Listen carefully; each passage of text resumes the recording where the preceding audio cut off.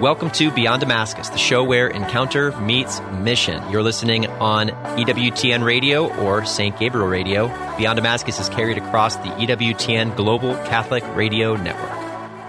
Hey guys, I'm super excited. I just want to be a part of a church that's growing and moving and shaking things up and changing people's lives, right? Not a church that's like dead and dormant. And so I think this episode will really just kind of talk about how the church is meant to be that in the world again. Yeah. Brad, you had a sweet little experience last night hanging out with our bishop and a bunch of missionaries. Why don't you share about it? Yeah, so in the Diocese of Columbus, we have an amazing bishop, Bishop Brennan.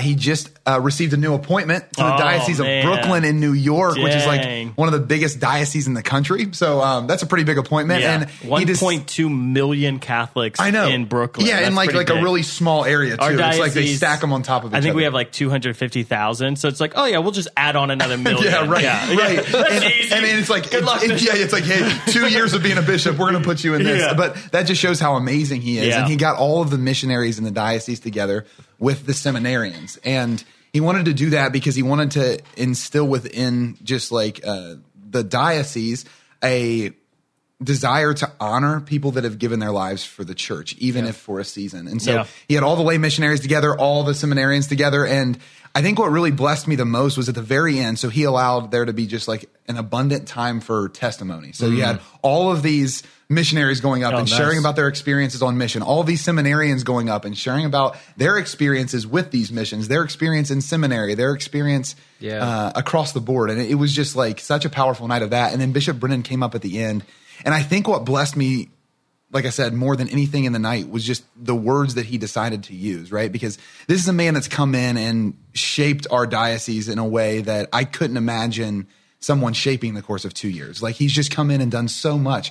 And and it's so cool just with joy. It wasn't like a insane strategic plan. It was like, hey, I'm just going to infuse joy everywhere I go. And like all of a sudden things just like comes to life. Yeah, and being a father. And nor was it heavy-handed. Like it wasn't like an agenda that he came in with, like you're saying. It was just he came in and he just saw what God was doing and he got behind it and blessed it. And then he also gave avenues for it to expand. And he goes up and his words, I'm paraphrasing, but they were just right on. Like he goes up and he was just talking about what God's doing in the church today. And he was speaking that like his 2 years here, he's been given a lot of credit. And he said that like what I came into though, I've actually just partnered with.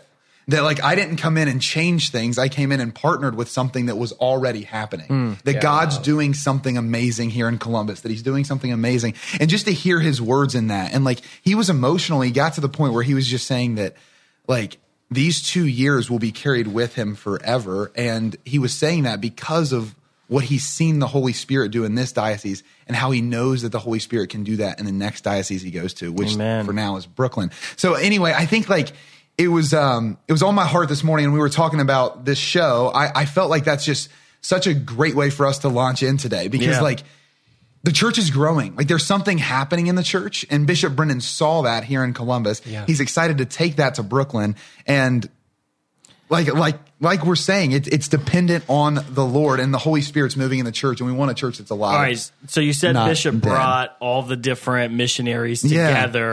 Explain what you mean, because technically he would have to bring every single Catholic in the diocese together. Sorry, I should have said missionary by baptism. But so who was gathered there? Yeah. So like all the apostolates in the diocese. So like all who are like I guess carrying the title of lay missionary. So which apostles were there? Focus was there. Yeah, St. Paul's Outreach was there. We at Damascus were there. Urban Encounter was there. And and then the seminarians. Those were the four. But I think like for anyone that hasn't heard of those, Focus, they do on-campus college ministry. They really go into like Bible studies and things like that. And they believe in that multiplication that lets you invest heavily in a small few who then go invest in a small few, taking the model of Jesus with them. St. Paul's Outreach, they build households on campus where they can live with the students as they grow in their faith walk. And then Urban Encounter, they tend to the downtrodden, the drug addicted, the poor in the Columbus area. And it's a really powerful ministry with Urban Encounter. And then we at Damascus obviously doing youth evangelization. So it was sweet. That's amazing. I think it's so cool too, because what we want to talk about today is this idea that the church is both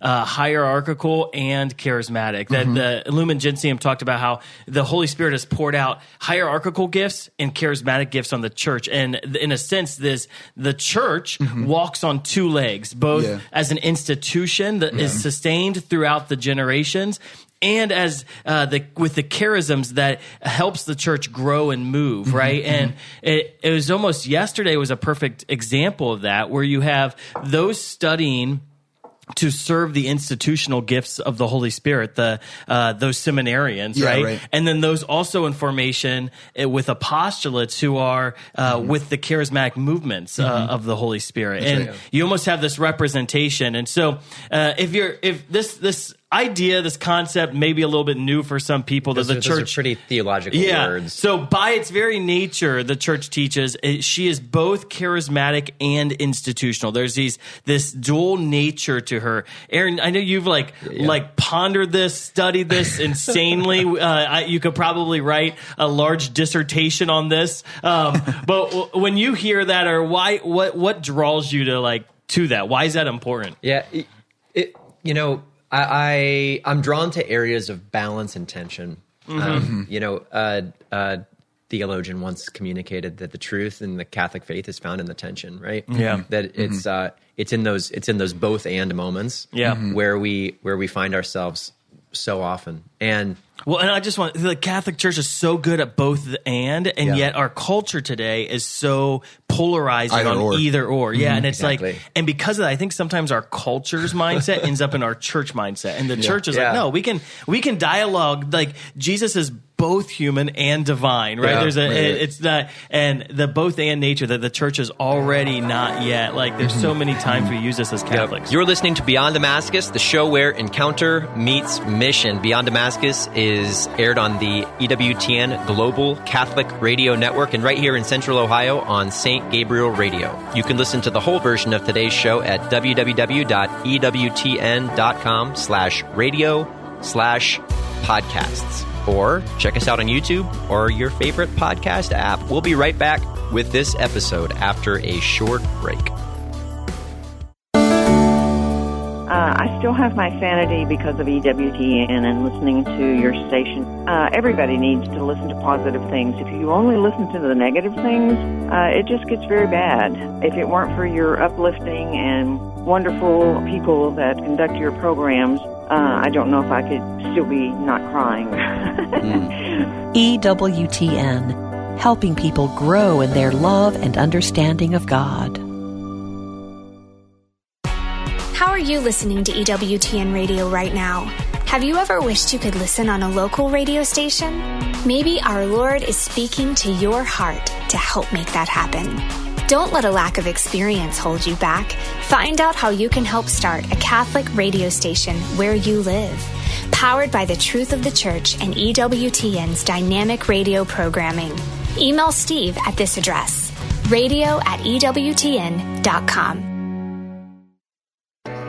Welcome back to Beyond Damascus, the show where encounter meets mission. Beyond Damascus is aired on the EWTN Global Catholic Radio Network and right here in Central Ohio on St. Gabriel Catholic Radio. We use the word charismatic to mean the movements of the Holy Spirit, the gifts of the Holy Spirit, but then also we use the same word to talk about the prayer expressions of expressive praise. And there's where you get polarizing conversations a lot is like charismatic praise and worship or charismatic expressions of prayer time versus contemplative or traditional expressions of prayer time. And we're to some extent, we'll tackle that topic in the future. I don't think we'll tackle the prayer dimension today, but but today we're kind of talking about the church herself. What does the word charismatic mean in the context of this conversation? Well, and I want to answer that. I think it goes to that tension point though, to say that like when we're asking what does charismatic mean, to that same point, whenever we're in conversations and you hear someone on one side making a straw man of the other side, you can be pretty sure that they're trying to safeguard away from a both and. So I don't want to just kind of fall to how we always define charismatic or how we always define even institutional. Because I think what can end up happening is if we're on one side, we define institutional as form without power. Yeah. And if we're on the other side, we define charismatic as wacky and cosmic phenomena. What if we could say that the institutional gifts and great definition.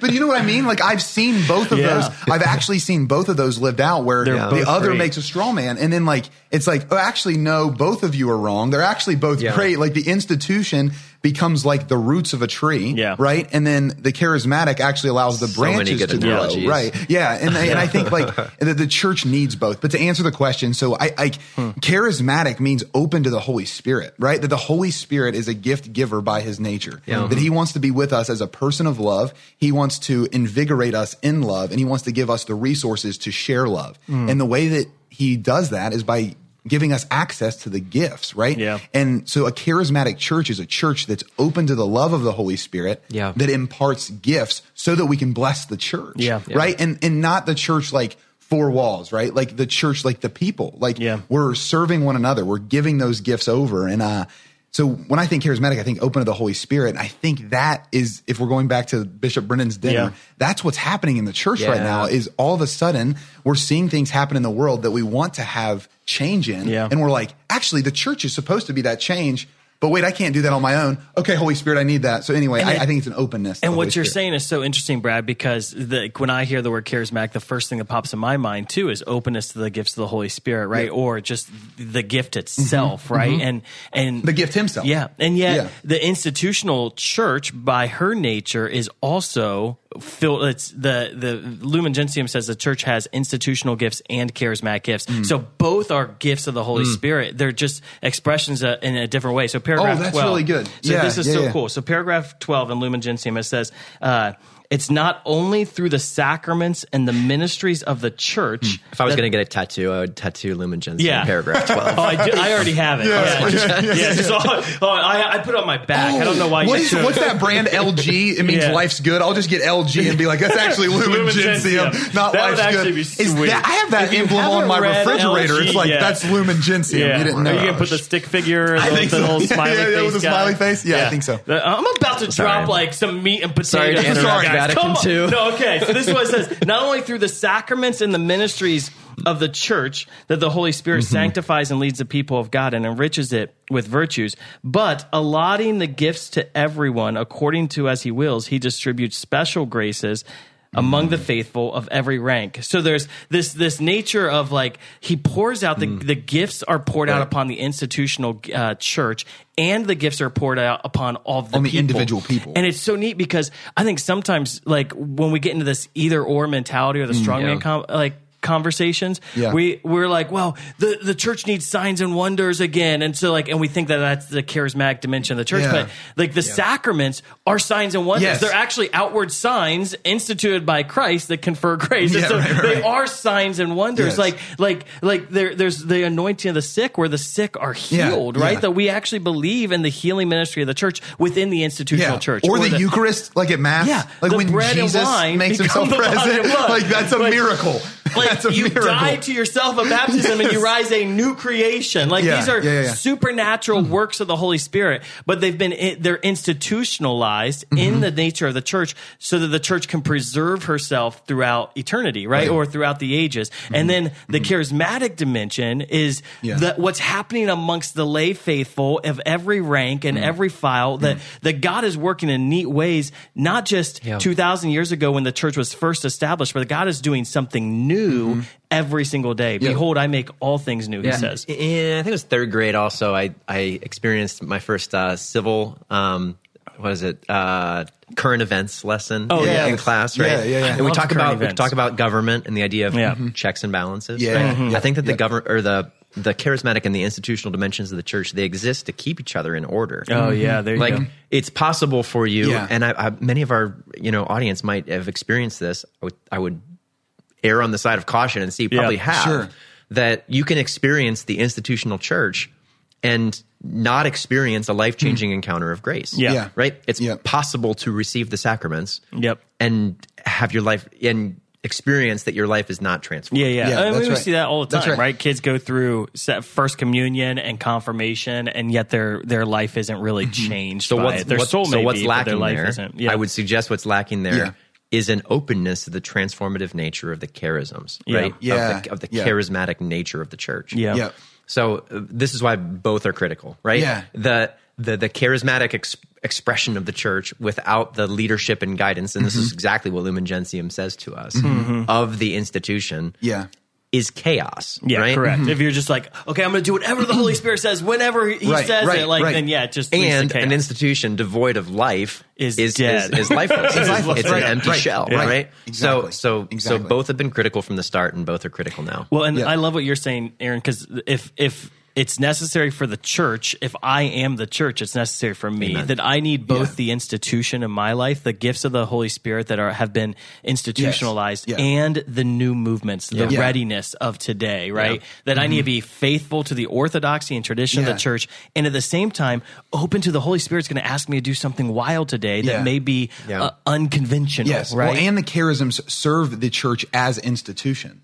So I think about this when we talk sometimes here at Damascus about logos and rhema, right? Like the two words for the word. The logos, the eternal word of God, rhema, the here now word of God. That like both are critical. Jesus talks about both of them. Like when Jesus responds to Satan in the desert and he says, "Man shall not live by bread alone, but by every word." That's rhema. He's not saying logos. Now rhema always serves logos, right? It never operates outside of logos. Like the charisms never operate outside of Mother Church. They always operate as a service of her, right? Yeah. The Rhema words always serve the Logos. They actually, when the Lord speaks to me now, it brings me deeper into the truth that He's been speaking forever. Amen. And the same thing with gifts. That's such a good word, Brad, because it's like, okay, so the Logos, right? Scripture and tradition. That's never going to change, right? Scripture is Scripture. Right. And thank God for that. And thank God for that. So there are these unchanging pillars of the Word of God in our life. And yet today and tomorrow, the word that God speaks to me in my prayer is going to change. And isn't that important? Like think about you just as a human. Let's just even get out of the faith dimension of it. As a human person, I need things in my life that are regular and anchored. And I need things in my life that are adventurous and new. And if I don't have those two things, I don't feel And that's why Catholicism is so valuable, because we're regular and anchored, and we're spontaneous and new, right? And you see in some churches that aren't regular and anchored, they may burn brightly for a little bit because they're spontaneous and new, but then they burn out because they weren't anchored in depth, right? Well, what's really neat too is just in the experience of having exposure to a variety of those church communities, many of them find strength in looking to the Catholic Church, in looking to tradition. Church fathers, they're like, oh my gosh. Right. I mean, it's so funny that there's almost like a liturgical or even a sacramental devotion or discipline that these kind of new non-denominational church communities that are really radically open to the movement of the Spirit are attracted to. Why? Because they're necessary. Because it reveals to us something that God actually designed in the institution. That's really good. So I think how we can talk about the church today is exactly kind of that Logos and Rhema concept, that the church has these institutions that have been established over the 2,000 years, and the Holy Spirit is present there, right? And yet at the same time, the charismatic dimension of the church is that the church is ever new and ever growing, right? That there's something new and spontaneous that the Holy Spirit wants to do. I think a great example. That's a scary word, Dan. I know. Oh my goodness. I love it, but sometimes we're scared of it. But the Holy Fathers are like new Pentecost, new evangelization, new springtime, new apostolic age. There's newness. If you guys haven't woken, wake up. The church publicly is saying it is a new time, and it's because the church is about to rediscover or is rediscovering her charismatic dimension, right? Aaron, Paul VI, when the charismatic renewal first happened, right? And once again, it's not charismatic spirituality, right? But sometimes that's what was happening. But when the charismatic renewal first started in the 60s, and Paul VI instituted this team. Explain his story. So the International Catholic Charismatic Renewal Services. A team. Say that 3 times fast. I can't. International Catholic Charismatic Renewal Services. I do all the time. It's so fun and exhilarating. It's been rebranded as Charis now, the Charis Institute. But this is this was an organization, as close as you can get to like a Vatican office that was determined to, or that was originated to actually pastor well the charismatic renewal, the charismatic renewal of the church. Yeah. And as he identified, he said that when I won't quote directly, but that this ministry, this service will no longer be necessary when you've accomplished your mission, which is the integration, the reintegration, the effective integration of the charismatic dimension of the faith. Yeah, right. Into the institutional church. Yeah, he basically says, okay, the Vatican is going to have a charismatic office, but once you accomplish your mission, you'll cease to exist because the church, by her very nature, is charismatic. It's kind of like what we used to say about youth ministry. Yeah, right. Or about apostolates sometimes. Yeah. It's like, hopefully we put ourselves out of a job because the church is so vibrant and alive that everyone's, Yeah, and I think actually apostolates are a great example too, Brad, of this like idea, the dual nature. So a lot of times we want to pin ourselves as either or people. Like, well, either you support your parish or you support these new apostolates, right? And it's like, wait a second, no. The parish is like part of the institutional dimension. It's there for the long haul, right? Yeah. And this new movement can come or go as the Holy Spirit wills, right? Yeah. So like, to some extent, Damascus is a new movement of the church, right? Yeah. We don't need Damascus for the next 2,000 years of church history, but we do need parish priests. Like we need priests who are bringing the sacraments, right? And so it's neat because the Holy Spirit can use these new movements to spark the church alive again, and then maybe the Holy Spirit doesn't need them. And I think both of you are making good points too, in the sense that like let's just uncover the thing that sometimes we're scared to talk about, that it's going to become like ever new. It's ever ancient and ever new. That sounds like the God that we worship, right? Like I want to go back to the analogy I said at the beginning, because I know it's elementary, but I think it helps us, that like I'm not scared of a tree in the springtime. Right? Like, because like I know the tree's anchored, so the tree's alive, right?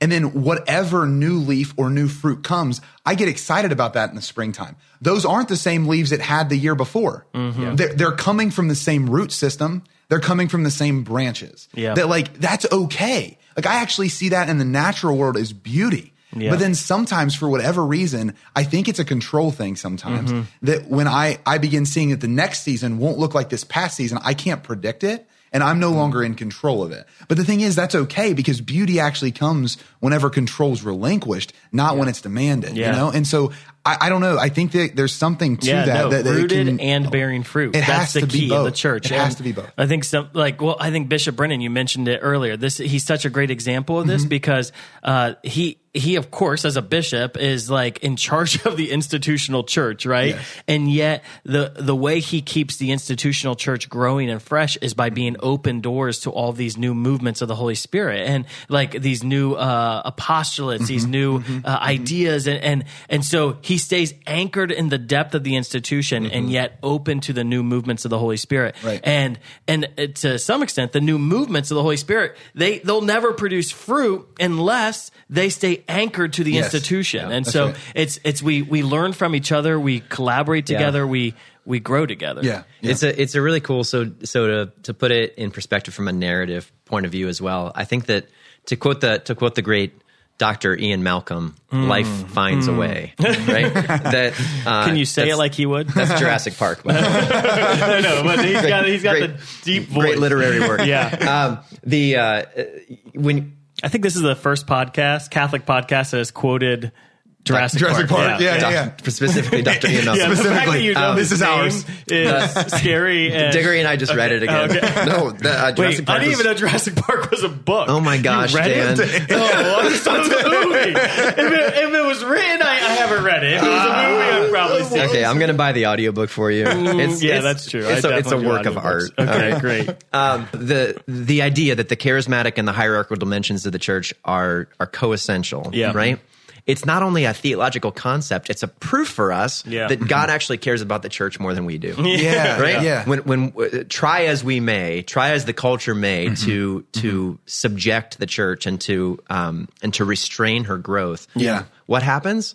Well, the Holy Spirit pops up here and there. Yes. Right? Yeah, you can't stop me. Yeah. Right. Because the future of the church, the future of the Christian life, right? Yeah. This is the prerogative of the Holy Spirit himself. Yeah. Right? Amen. This is God's priority, not necessarily ours. Right. So So what happens when we get things out of order? Yeah. It's probably, as Brad mentioned, it's because of control. Yeah. It's because on either side of the aisle, correct, that we've tried to take control back, where the control was never ours to have in the first place. Well, I think where that control maybe first started was back in the 1500s with the Protestant Reformation, where the Holy Spirit was at move in the church, and when the people started to break away from the church, one of the things that the institutional church did was almost safeguard control, that like, we've got to crush this and crush this and crush, because we don't want it to actually like break off into another. And so there is this worry. Is that a bad thing? No, it just is our history. Yeah. No, right. It's what happened. And so now, and it's our tendency is human. That's sometimes. true. Yeah, it just is. And in the 1900s, the Holy Spirit was popping up everywhere, right? And it's because the Holy Spirit's like, I love you guys so much that I want you to come out of this like time of Christendom and that's moving towards church decline, and I want you to rediscover your roots of a missionary apostolate that gives people life again. Yeah. Coincidentally, one of my favorite little asides is in the time of the Protestant Reformation. There was one of the cardinals in the church actually made a statement that the Protestant movements were inauthentic on account of the fact that they weren't seeing miracles, signs, and wonders. No, that's right.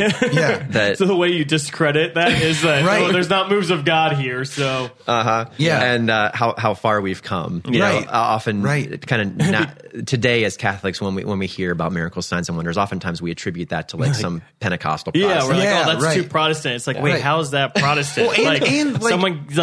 Someone being healed is not Protestant. and in the context of our conversation, it doesn't get more Catholic Christian just than go that. to Mass. Yeah. Like again, if we're talking institutional and charismatic, go to Mass. Like the minimum number of miracles in the world every day.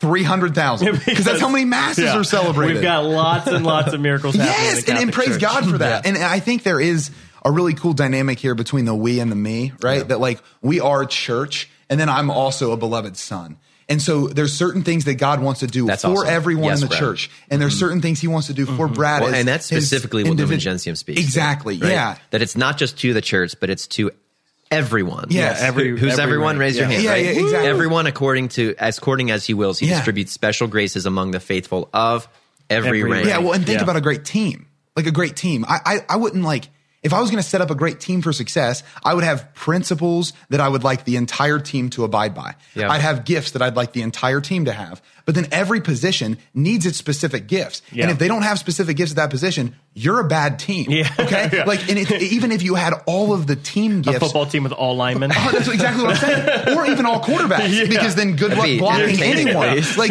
I just do think that, like, I love the way God authors that into our lives, and we can see it just in the human dimension. It's like, yeah, when you build a team, you want people that have collective buy-in and collective giftedness in certain areas. But then you absolutely want them to be different in certain areas. Well, welcome to the church. Like that's God's building a great team, and he's way smarter than we are, right? So if you've hung out with us for the last half hour and you're like, well, how does this apply to me? Sure. This is how it applies to you, right? Like that you're part of the team. You're not just a part of, like, you're not the bench warmer. Like you are a critical part of the team. And if like you're in the game and the Holy Spirit is going to be poured out on you to fulfill a unique mission in the church today. And he does what's that your responsibility? Yeah. And you just ask, like, what am I called to? What position are you placing me in? Like, because I represent both the institution and the charismatic dimension in my parish, right? So maybe there's some parts of my parish that just need some newness and some new fire. And like, Lord, what's my position? Like, where do you want to put me in this team to reinvigorate the body or to help sustain the body, right? So maybe like you're on the finance council, your job is the sustainability of that parish through responsibility, right? Maybe you're part of the parish council and you're planning the parish mission. You're part of the growth and inviting new people in, right? And so like, what's your part on the team? And no matter what your part is, it matters, and the Holy Spirit wants to use you to do better in your part. Like, imagine if we had Spirit-filled finance councils in all of our parishes. That's what we need. So Lumen Gentium speaks to finance councils. It says the manifestation of the Spirit is Lumen Gentium, it speaks to everything. The manifestation of the Spirit is given to everyone for profit. For profit. There you go. Yes.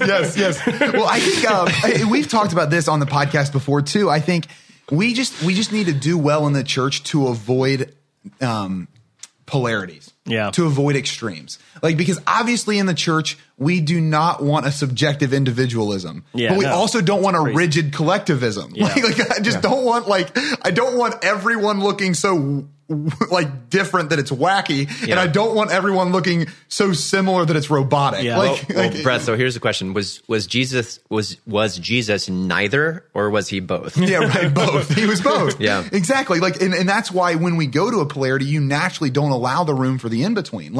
I want to look like my fellow Christians in how I love and how I worship, like in the sense of that's why liturgy is so beautiful. Like I want those things. Yeah. Mm-hmm. Right. But then I also absolutely want to be me, because that can free someone else in a way that someone else might not be able to. And so there's this a play in that I think can actually free us. Like instead of being which side do I want to fall on? It's we'll fall into both and be free to live. I think it's before we're a rabbi, before we are a teacher, we first have to be a disciple, right? And so it's this idea of when I used to go into conversations, ready to go to fight for my cause, right? As opposed to, I still do. I know. I'm growing slightly. But I think going to conversations what can I learn here, right? And I think that breaks the either or mentality, and it forges the both and mentality of I've got something to learn from you, whether we end on the same page or not. I've got something to learn, and it's disalarming, right? And it's just powerful. disarming. What did I say? Never mind. Yes, but I think it is both. I think it both kills an alarm and it's disarming. Who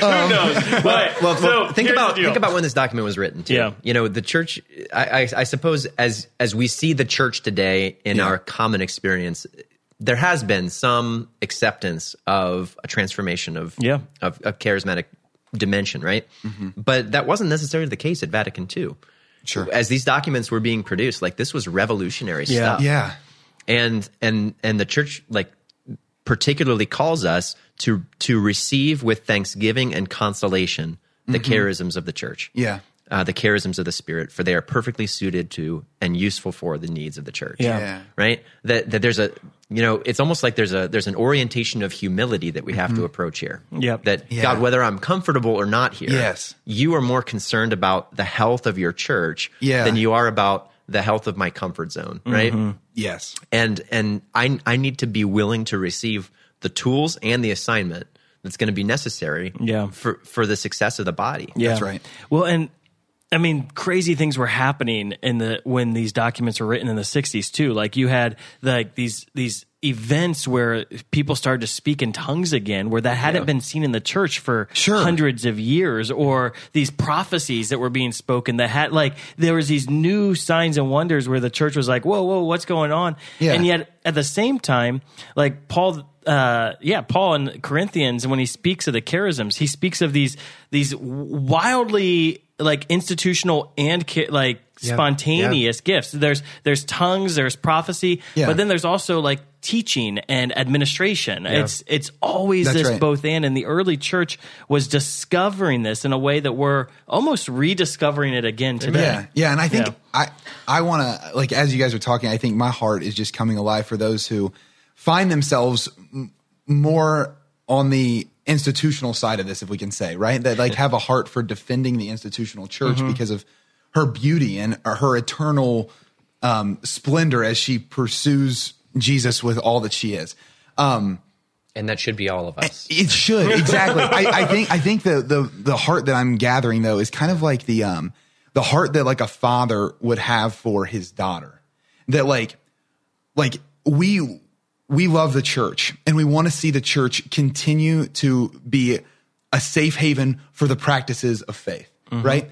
But in the same way that a father to a daughter, you can't have your daughter just locked in your house for the rest of her life.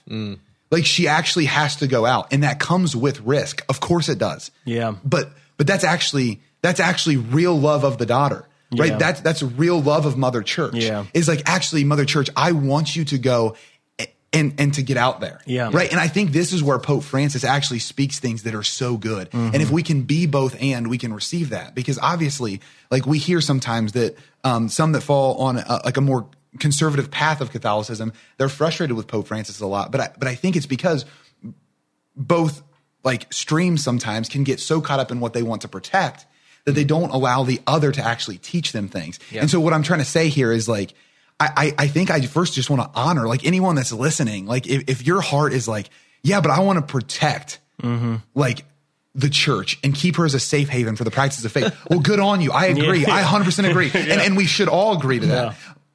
Yet at the same time, in order to do that, we need to be able to let her breathe. Like she needs to go out and have experiences. And that's what I was talking about with Pope Francis. He says, I want a beaten, bruised, and bloodied church because she's been out there, right? Like that's not always pretty, but there's something that can be learned there that is brought back into it. Well, and I think, that's such a good word, Brad, because I think the charismatic dimension of the church, in order for the church to grow and to be new and to be relevant in today's world, she needs risk takers, right? Yes. We need to try things that are like Urban Encounter. You mentioned them earlier today. They're this new movement that's coming out of Columbus, and they're awesome. They love the Lord. They're so devoted. They're on the streets of Columbus, like with the poor, praying with drug addicts, praying with prostitutes, praying with people who are just like drunk and drugged out in the moment, right? Yes. That's so spontaneous, so risk. Like I'm not sending my 12-year-old to go out on the streets with them at this time, right? But that's necessary because they're an expression of Jesus's ministry that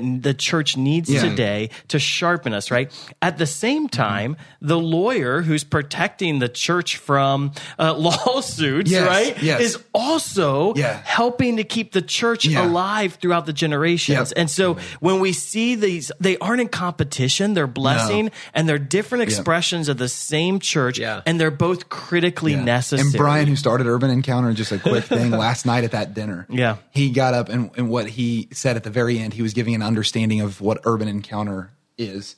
And at the end, he said, and in all honesty, I just think if Jesus were here, this is where he would be. Amen. And I think like there's wisdom in that. If Jesus were here, of course he would be in liturgy and all these things. Yeah. And at the same time, he would be there. Yeah. Like he would be with the prostitute. He'd be out where it's not pretty and it's not perfect. Yeah. You know. I want to once again quote the Grand Master. So John Paul II. When you say Grand Master, now I have no idea who's going to come out of your mouth. I'm like, okay, which Grand Master are we talking about? I'm like envisioning Dumbledore for some reason, but John Paul II could be a good Dumbledore. Like we go back refill. Isn't Doctor Strange like the Grand Master? I think so. I think so. I forget. I wish I was okay. So John Paul II is the present Grand Master that you're quoting. Got it. Specifically as it pertains to the perception of conflict or opposition in the church. I want to root us deeply because I think sometimes you can hear Brad say this, you can hear Dan say this, or you can hear Aaron say this. And, it's just their opinion. That's a great perspective you have. So this is from Juvenescit Ecclesia, I believe. So can you say that 3 times fast? I can. I'm just not sure if I'm pronouncing. It means the church rejuvenates. I need somebody who speaks fluent Latin. Yeah, me too.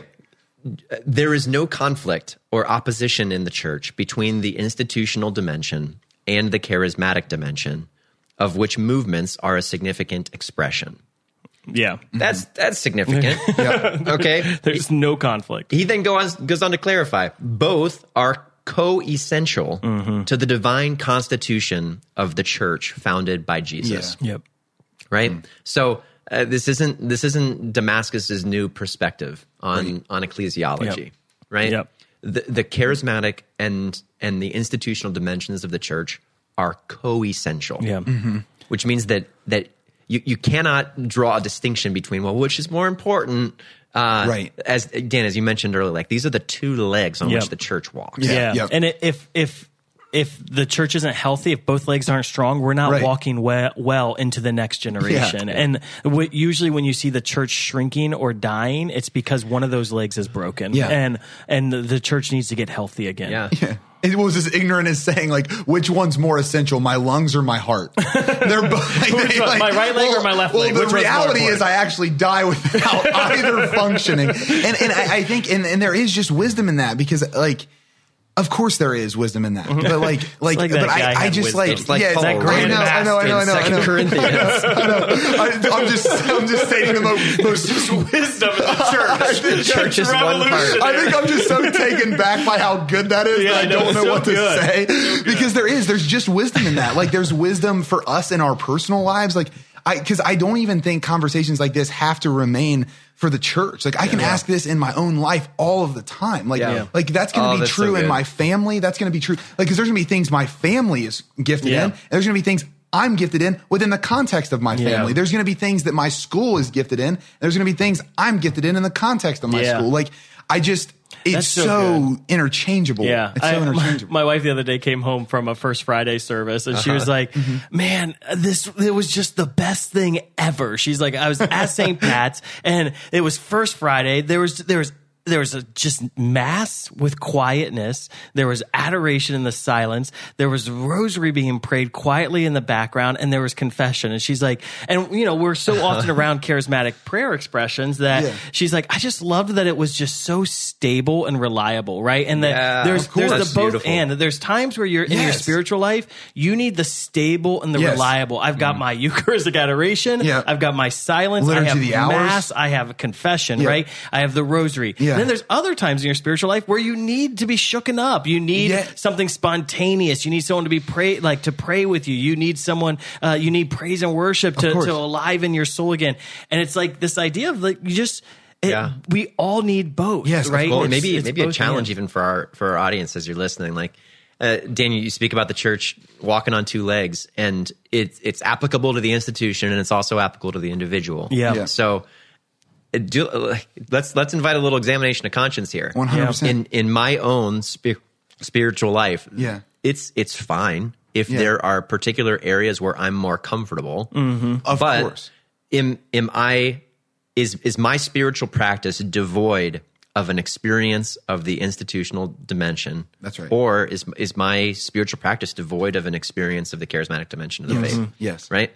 And if it is, do yourself a favor and step out of your comfort zone. That's right. Right? It's good to be in a place where you can, in humility, receive. Right. Well, and be curious. Like, ask yourself why. Yeah. Right? Because that's where real fruit happens in our lives. Why am I afraid of this? Why am I much more for this and much less for this? Yeah. Like that serves us really well because it makes us more well-rounded. And ask that question why in an examination way, not in a I've already got my conclusion way, right? Like why am I? Well, because this is better, right? No, all of a sudden you're either or, right? Like why am I adverse of this? That's right. Like there's something inside of me because they're both from God. Yes. They're both from God. Yes. And so why would you be and the averse answer's to something not and that's the from answer's God? not accusational. Yeah. When I answer that question for myself, it's out of a place of genuine curiosity because I want to be well-rounded and whole. Yeah. Like it's not because I want to find something to bludgeon myself with. The reality is God made Brad to tend towards the side of things. Yeah. He made Dan to tend towards a side of things. He made Aaron to tend towards a side of things. All of our listeners are going to tend towards a certain side of a lot of different thoughts and expressions. But in that tendency, I don't want to just rest in that tendency. I want to be well-rounded and whole. So I can appreciate that tendency while at the same time asking, I wonder why I am less favorable towards this particular expression or this particular thing. Like that's such a worthwhile question across the board. My favorite thing is just keeps people on their toes. I used to more frequently lead worship up here at Damascus, and it was funny always being pegged as like the charismatic music guy. Yeah, and then going to a Latin mass and finding life there, 100%. Or participating in my church choir, and like chant and high liturgy and participating in the liturgy of the hours. Like these things, they're two sides of the same coin. Yeah, the church is meant to be both and. We can be both and. And the Lord actually surprised me. I've gotten back into the liturgy of the hours a little bit recently with morning prayer. And in college, I prayed morning prayer with a group of guys. But now when I'm reading morning prayer, it's really funny when I'm like in the middle of morning prayer and I don't have like a bunch of men that are on a like time schedule with me. So I go a little slower through it and things. And sometimes God will take me off into like meditative and contemplative places with it. And I'm like, oh my goodness. Like I never knew this was possible because I was always, and there's nothing wrong with that. I would go in there for 15 to 20 minutes with a group of men and we would chant it. And organized chant. Yeah, exactly. But it's still, I'm still doing the liturgy. But in the same way, it's Brad doing the liturgy like that everyone else is doing in the hours. Yeah. But also Brad coming in as Brad and God speaking to him as Brad. And I was I'm always like, dang it, I didn't get through Psalm 1. With the psalmody, I got to get through the psalmody. Like, Lord, come on. And I got to get to the Sometimes I have the opposite experience. I do the audio Divine Office on my phone, and they pray so slow. Hurry up! Let's get this going. I wonder if it's venial sin to listen to morning prayer at 1.6 times speed. Because that's what I do. 6 times speed, maybe. 1.5, you're probably okay. 6 times. No, 1.6. Oh, okay, 1.6. Okay, I got it. You couldn't even understand it. I don't know. Hey, look, they're speaking in tongues. Right. Well, there's charismatic. Yeah, Institutional. There you go. So, my favorite understanding of this whole idea of the two legs of the church is St. Francis of Assisi and St. Dominic. So you had these two guys who, that's awesome. When they hit the scene and in their generation of the church, right? They were just crazy. Like they were about as crazy charismatic as you could imagine, right? You have this guy who is wearing sackcloth, and has gotten rid of all of his possessions. He's living on the streets. He's he's announcing a gospel of poverty, right? Yeah. And nowadays, 1,000 years later, everyone's like, oh yeah, poverty is virtuous, right? But at that time, people were like, what are you talking about? Who are you? You're a crazy man. And the church didn't know how to react to Francis, right? And yet over time, the Franciscans have become part of the institutional church. So in that moment of the church needed to be reinvigorated by a charism. Yeah. And so Francis and the Franciscans were this early charismatic movement that over time have been institutionalized. Dominic the same way, right? Yeah. They were street preachers, and they would go around and they would they were mendicant preachers. They would travel around and preach. The church wasn't used to this model of ministry, right? Yeah. The Holy Spirit motivated Dominic to have this new means of doing ministry and proclaiming the gospel. That's right. And now that idea of the order of preachers is super institutionalized. They've been around for 700 years. They're this pillar of orthodoxy in our church, right? But that was a move of the Holy Spirit. And so if we crush those today, we don't get the Franciscans and the Dominicans of tomorrow. Well, again, if we're talking Logos and Rhema, Logos is Scripture and tradition. Yep. Tradition was once a Rhema word. So Aquinas was writing. The doctors of the church were writing. Yeah. The church fathers were writing, right? Inspired through the Holy Spirit. Exactly. An institutional They were gift. receiving what they contemplated, what they in the thinking sense, right? What they understood as an individual word that they thought would bless the church. And so they wrote it down. And then here we are hundreds of years later, and that has become part of the tradition of the church. Yeah. Well, it's because the Rhema was assumed into the Logos. Same thing. Some of those charisms become assumed in the institution of the church because over time it's tested and seen as good and seen as authentic from the Lord. Well, let's bring that into her. That's a good church, word. Right? That's a good word because if it's not from the Lord, it will die off. Of course right? it will. And so don't worry, we don't have to worry so much because if it's not from the Lord, He if cares it's about his church more than we do. church's teaching, it's going to die. The Lord's not going to bless something that's unfaithful. Or he's going to send some awesome saints to knock down that heretic. Exactly. Yes. Exactly. Some charismatic movement. The whole Lord will say, some destroy Saint Nicholas punch to the face. But I do think that we need to be quick to understand, right? That although the charismatic is serving the institutional church in the same way the Rhema serves the Logos, they are both coessential. One assumes into the other, but to Aaron's point, that can exist at the same time. Both of those can be true at the same. It can be both and. We could nerd out about this for hours upon hours. How do we wrap this idea up? I think we should pray for it. Oh, wow. I as you're speaking, Dan and Brad, the Lord was kind of giving me a word that the idea of if I'm more oriented toward a charismatic expression, the idea of being institutionalized seems frightening, right? Yeah, if I'm more oriented toward an institutional expression, the idea of being, embracing a charismatic dimension seems frightening. It seems scary, right? What does the church orient us toward? It says that we must seek. Right? We must seek the charismatic gifts. Eagerly desire, St. Paul says, the gifts of the Spirit. Why? For the upbuilding of the church, right? Yeah. The gifts are an expression of love. Right. And the church is an expression of love.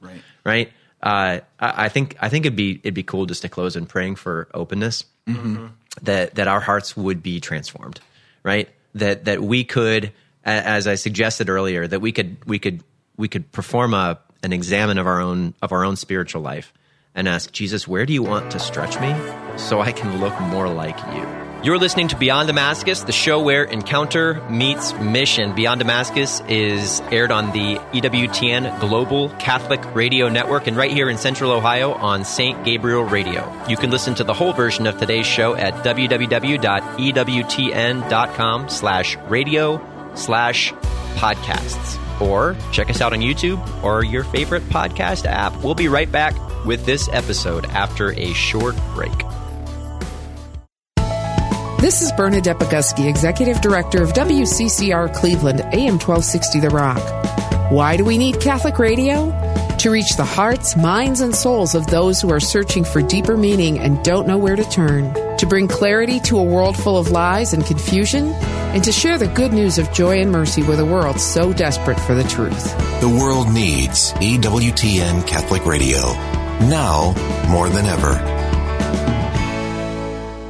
There's all kinds of prayers. There's all kinds of ways of praying. There's all kinds of methods of praying. There's a Salesian method, and Francis de Sales, and Ignatius of Loyola. There's Franciscan methods and Dominican methods, and you name it, we got it. But sometimes we depend on a method too much. Like Jesus said that prayer was conversation with God. Do you have a hard time conversing with people? No, I don't have a hard time. Well, that's how it is with God. Welcome back to Beyond Damascus, the show where encounter meets mission. Beyond Damascus is aired on the EWTN Global Catholic Radio Network and right here in Central Ohio on St. Gabriel Catholic Radio. So let's pray. In the name of the Father, and the Son, and the Holy Spirit. Amen. Jesus, we love you, and we want to look like you. Lord, you didn't sit comfortably in the middle. God, you stretched the boundaries. You were borderline extreme on both sides of the aisle. And Lord, you speak through inspiration, through the words of your church. If the charismatic and the institutional dimensions of the church are coessential to the divine constitution of the body of Christ, then they're coessential to us. Yes, Lord. So, yes. Jesus, I pray that every way that that we have positioned ourselves to reject a fuller expression of the charismatic or a fuller expression of the institutional Jesus, that you would correct us and that you would show us the fruit that can come from a well-balanced and a harmonious, complementary life. Yeah. Yeah, I'm getting a sense that the Lord is softening hearts right now. I think there are some who have been hearted to the charismatic movements or things that are out of their control, and the Lord just wants to soften your heart right now. So I just pray you take that burden off of them, that you're in control of your church, not us, that you would soften their heart. And I also get a sense specifically of a older woman who has been hurt by the institutional church and has felt rejected because she has tried to bring about new prayer movements, and the church has pushed her aside. And the Lord says, I have seen you, and I am here with you, and I love you, and I have not rejected you. And he just wants to soften your heart to forgive those who have pushed you aside. And so if there's any need for us to forgive someone who has spoken negatively towards us or has pushed us aside, in Jesus' name, we just forgive that person. Come, Holy Spirit. Yeah, Lord, you invite us to ask, seek, and knock, and we ask here today that you would allow us to be curious about this particular reality, God, that you want both of these in our lives. We plead that you would allow us to ask the right questions to lead us to the answers here. And we seek you in it, Lord. We seek your face. We seek you, Jesus, because where you are is where we want to be. And lastly, we knock. We knock on the door, that the door would be open. And hopefully, Lord, you will allow it to be opened by someone who thinks differently than us. Let us dialogue. Let us have conversations that matter. And let us continue to move forward together as church. Amen. Keep us hungry. Amen. Father, Son, Holy Spirit, Amen. It is so good to be Catholic. It's so good to be alive in this time of the church. You've been listening to Beyond Damascus, the show where encounter meets mission. This was just a show about how the church is charismatic, whether you like it or not. And in the future, we're going to have a few episodes on supernatural prayer. We're going to have episodes on charismatic expressions of prayer and contemplative expressions of prayer. So if this was edifying, share this with your friends. And like and subscribe us so that you can hear the other awesome things we want to talk about around this table. You can find this podcast wherever podcasts are found, and we'll be praying for you guys. Thank you so much for joining us. Friends, thanks for listening to Beyond Damascus, the show where encounter meets mission. You can listen to the whole version of today's show by going online to www.ewtn.com/radio/podcasts or searching for Beyond Damascus on YouTube or your favorite podcast app.